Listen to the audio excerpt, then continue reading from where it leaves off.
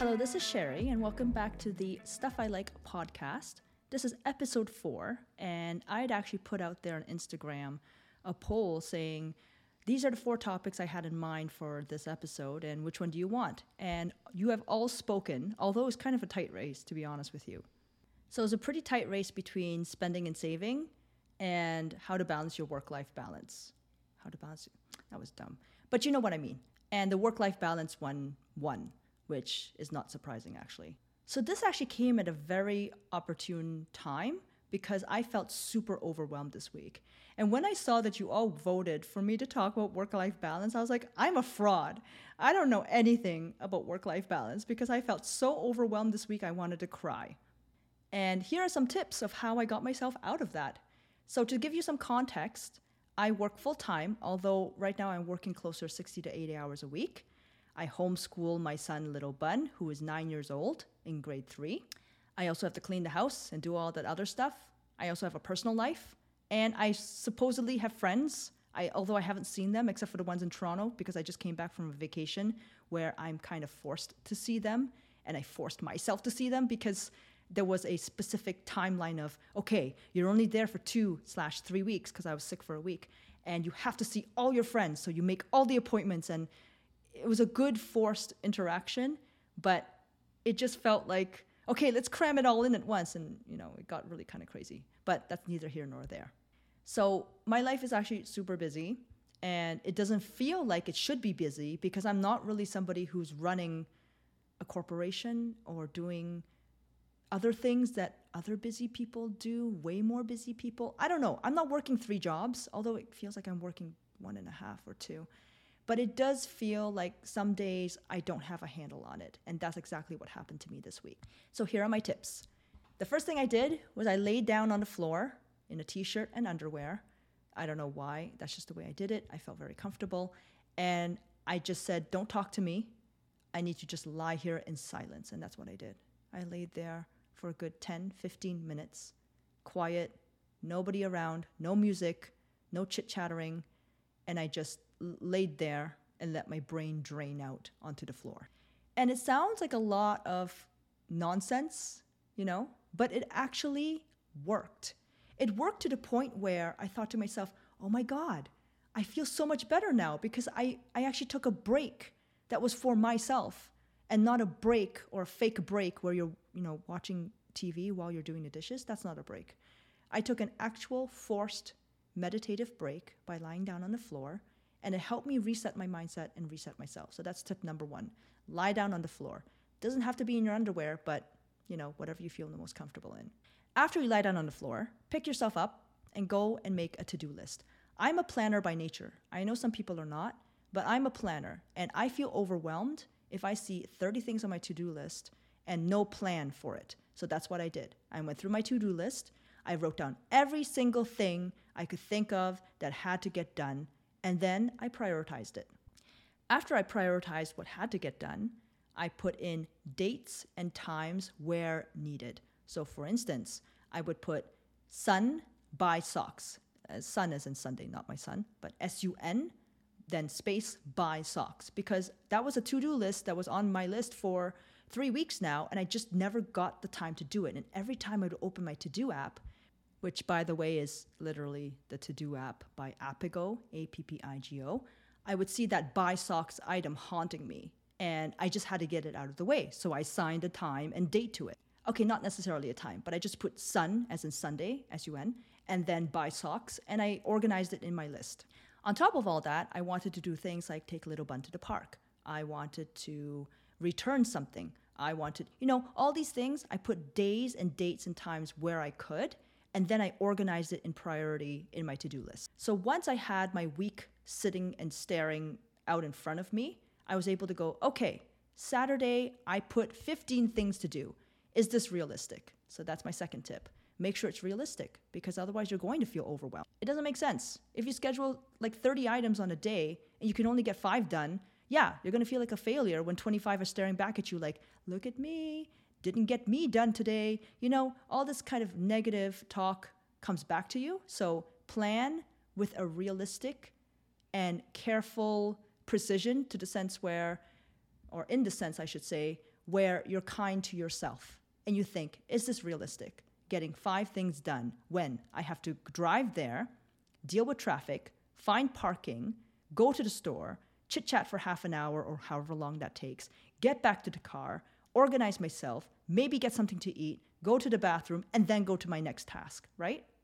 Another thing that really helped me this week was I let go of the emotional burden that I was carrying around for somebody else. So at work, there's a new guy that was hired. He was supposed to help me. I've been giving him a lot of chances for the past few weeks, but this guy is just like AWOL. He's never there, he's never present, and he's not getting the work done. And I always have to babysit his stuff for him, and that's not what it's supposed to happen. He's supposed to help me. You know, I'm not supposed to have extra work on top of it. So I was getting really frustrated because not only did I spend all this time training him and helping him and giving him documentation, is that I was also babysitting all his work for him. I mean, what the fuck? So I let go of that emotional burden, which helped me not feel so overwhelmed when I finally told my manager yesterday, or I should say on Friday, and I told her, listen, this guy's not working out. You need to find me somebody else. And I said, he's just not working at the pace that I'm expecting him to work at, and I don't have time for this. And she totally agreed. She was like, I see that he's supposed to do X, Y, and Z, but you seem to be the one pushing that stuff along. I go, I know, because I'm babysitting this stuff, and I was giving him a lot of leeway and a lot of benefit of the doubt, but he's just not delivering.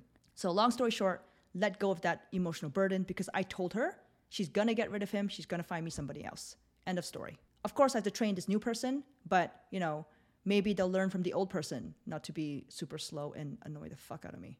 He's a nice guy, and that's why I was carrying around that emotional burden of, should I tell her? Because he's so nice. But nice doesn't get the job done. And that's something that I had to learn this week, was to let it go in my heart, that it's not my responsibility when people are inefficient. And if they're supposed to help me and they're not helping me, I'm just making things worse for myself. And who am I supposed to look out for?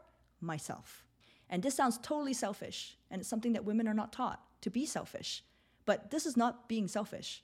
This is being professional, and this is making sure that you understand your boundaries of where you're able to manage things to a point where you don't feel like you're being burned out. So that's the career one. Another burden that I let go recently was, this year, little one will go to school. I am done with homeschooling. I mean, what broke my back this year was doing a homeschooling document. I spent like 2 hours on it. Okay, maybe less, maybe an hour. And she sent it back to me saying, I need way more than this. For every single subject, you need to put in 3 evidences with all this information. I'm like, what the fuck? So that really stressed me out because I was also at Tesla at the same time, getting hit with a $7,200, car repair bill. And I get this message from her. I take a call with her and she's like, you got to redo your document. I'm like, no. So yeah, that was hanging over my head and I had to get it done. And I finally got it done on Saturday and that lifted off my chest. But a permanent solution is he's going to go to school and I don't have to deal with this anymore because professionals are going to take over. The learning's not going to stop at home. It never is. And it's just something that I had to let go because I can't be thinking that I'm responsible for his learning and his schooling and feeling like a failure or a guilty failure when I know that I'm not. And it's actually not my job. We only did it because of, the pandemic. But now that that's somewhat under control, I'm still, masking and very nervous. But at least I'm thinking enough is enough. He has to go to school. I can't teach him beyond this point because I just don't have the capacity for this. I'm tapped out. And lastly, I guess the main tip is nobody's judging you. And that's something that I also had to learn. Was that nobody's looking at me saying, you're a terrible mother. Look at you, giving up on homeschooling, your baby, your sweet, precious 9-year-old. And I felt like I was being judged when, in fact, nobody was judging me at all. Yeah, you know what? People might observe that I may not have the very cleanest house 100% of the time. There might be dust bunnies mating in the corner, and maybe there are dishes that are not washed. But nobody is judging me because I'm the only one living in this house. I'm judging myself. And I think that's something that we all have to try and let go of as well, is that nobody's judging you. You're doing it to yourself. And yes, there may be people out there who judge you. Those are assholes, and we should just avoid them. But the ones who don't judge you, guess what? They're the ones who love you. The ones who do judge you I mean, they're probably strangers. They're probably trolls. Actually, I get judged all the time on Instagram. And they're people that I don't care about, really.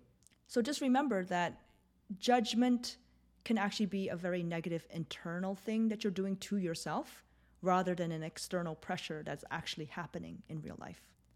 Another thing that you think people might judge you for is she doesn't seem to have her life together. Maybe they think that you're in a job that is not worthy of your skills and they're judging you because it's not a high-end job. Who cares? Gotta pay the bills, okay? At this point, you gotta just know who you are, love yourself, know that the people who love you aren't judging you. I mean, here's another great example. I don't know if my friend listens to this podcast. I may tell her about it today, but anyway, we'll see. But I went to her house the other day and she says, "Oh my God, please note that the house is filthy. I'm really sorry." And I said, "I don't care. I'm not there to see your house. I'm there to see you and your new baby. And I know. I've been there. I've had a newborn. I understand what it's like to live with a newborn. I totally understand feeling overwhelmed. And I even cloth diapered. So imagine how crazy I was, cloth diapering and pumping milk every hour and a half because I'm an overachiever, right?" So she was feeling bad about her house being dirty. And I'm like, well, you shouldn't be the only one feeling bad about your house being dirty. Where's your husband? And she was like, yeah, you're right. But the point of the whole thing is I'm not there to see your house. And if you think that your friends are going to judge you, they're not judging you. They're observing that your house is dirty. And they're thinking to themselves, my God, she must be really tired. They must be exhausted with a baby crying every few hours and all this other. And especially if they have kids, they know. So we're not judging. We're observing that things are not normally as clean as they are, but we're thinking to ourselves, it's because she needs help. So then I suggested, why not hire a cleaner, at least to come in and help you because she can afford it. And that's my last tip. Throw money at the problem. If you have it, throw money at it. And if you don't have the money, what you can do is either budget to have the money and maybe take away something that's less important to you and then throw money at it, or simply let it go. So your house is dirty, so there's a little dust. Who really cares? I feel like it's better for the kid's immune system, really, if there's dust and dirt everywhere. You may not feel that way, but sometimes you just gotta pick and choose your battles. You can't do it all. You can't work and also keep a spick and span house and handle a newborn and do all this other stuff and have a personal life. We're human, okay? Gotta breathe, gotta live somehow.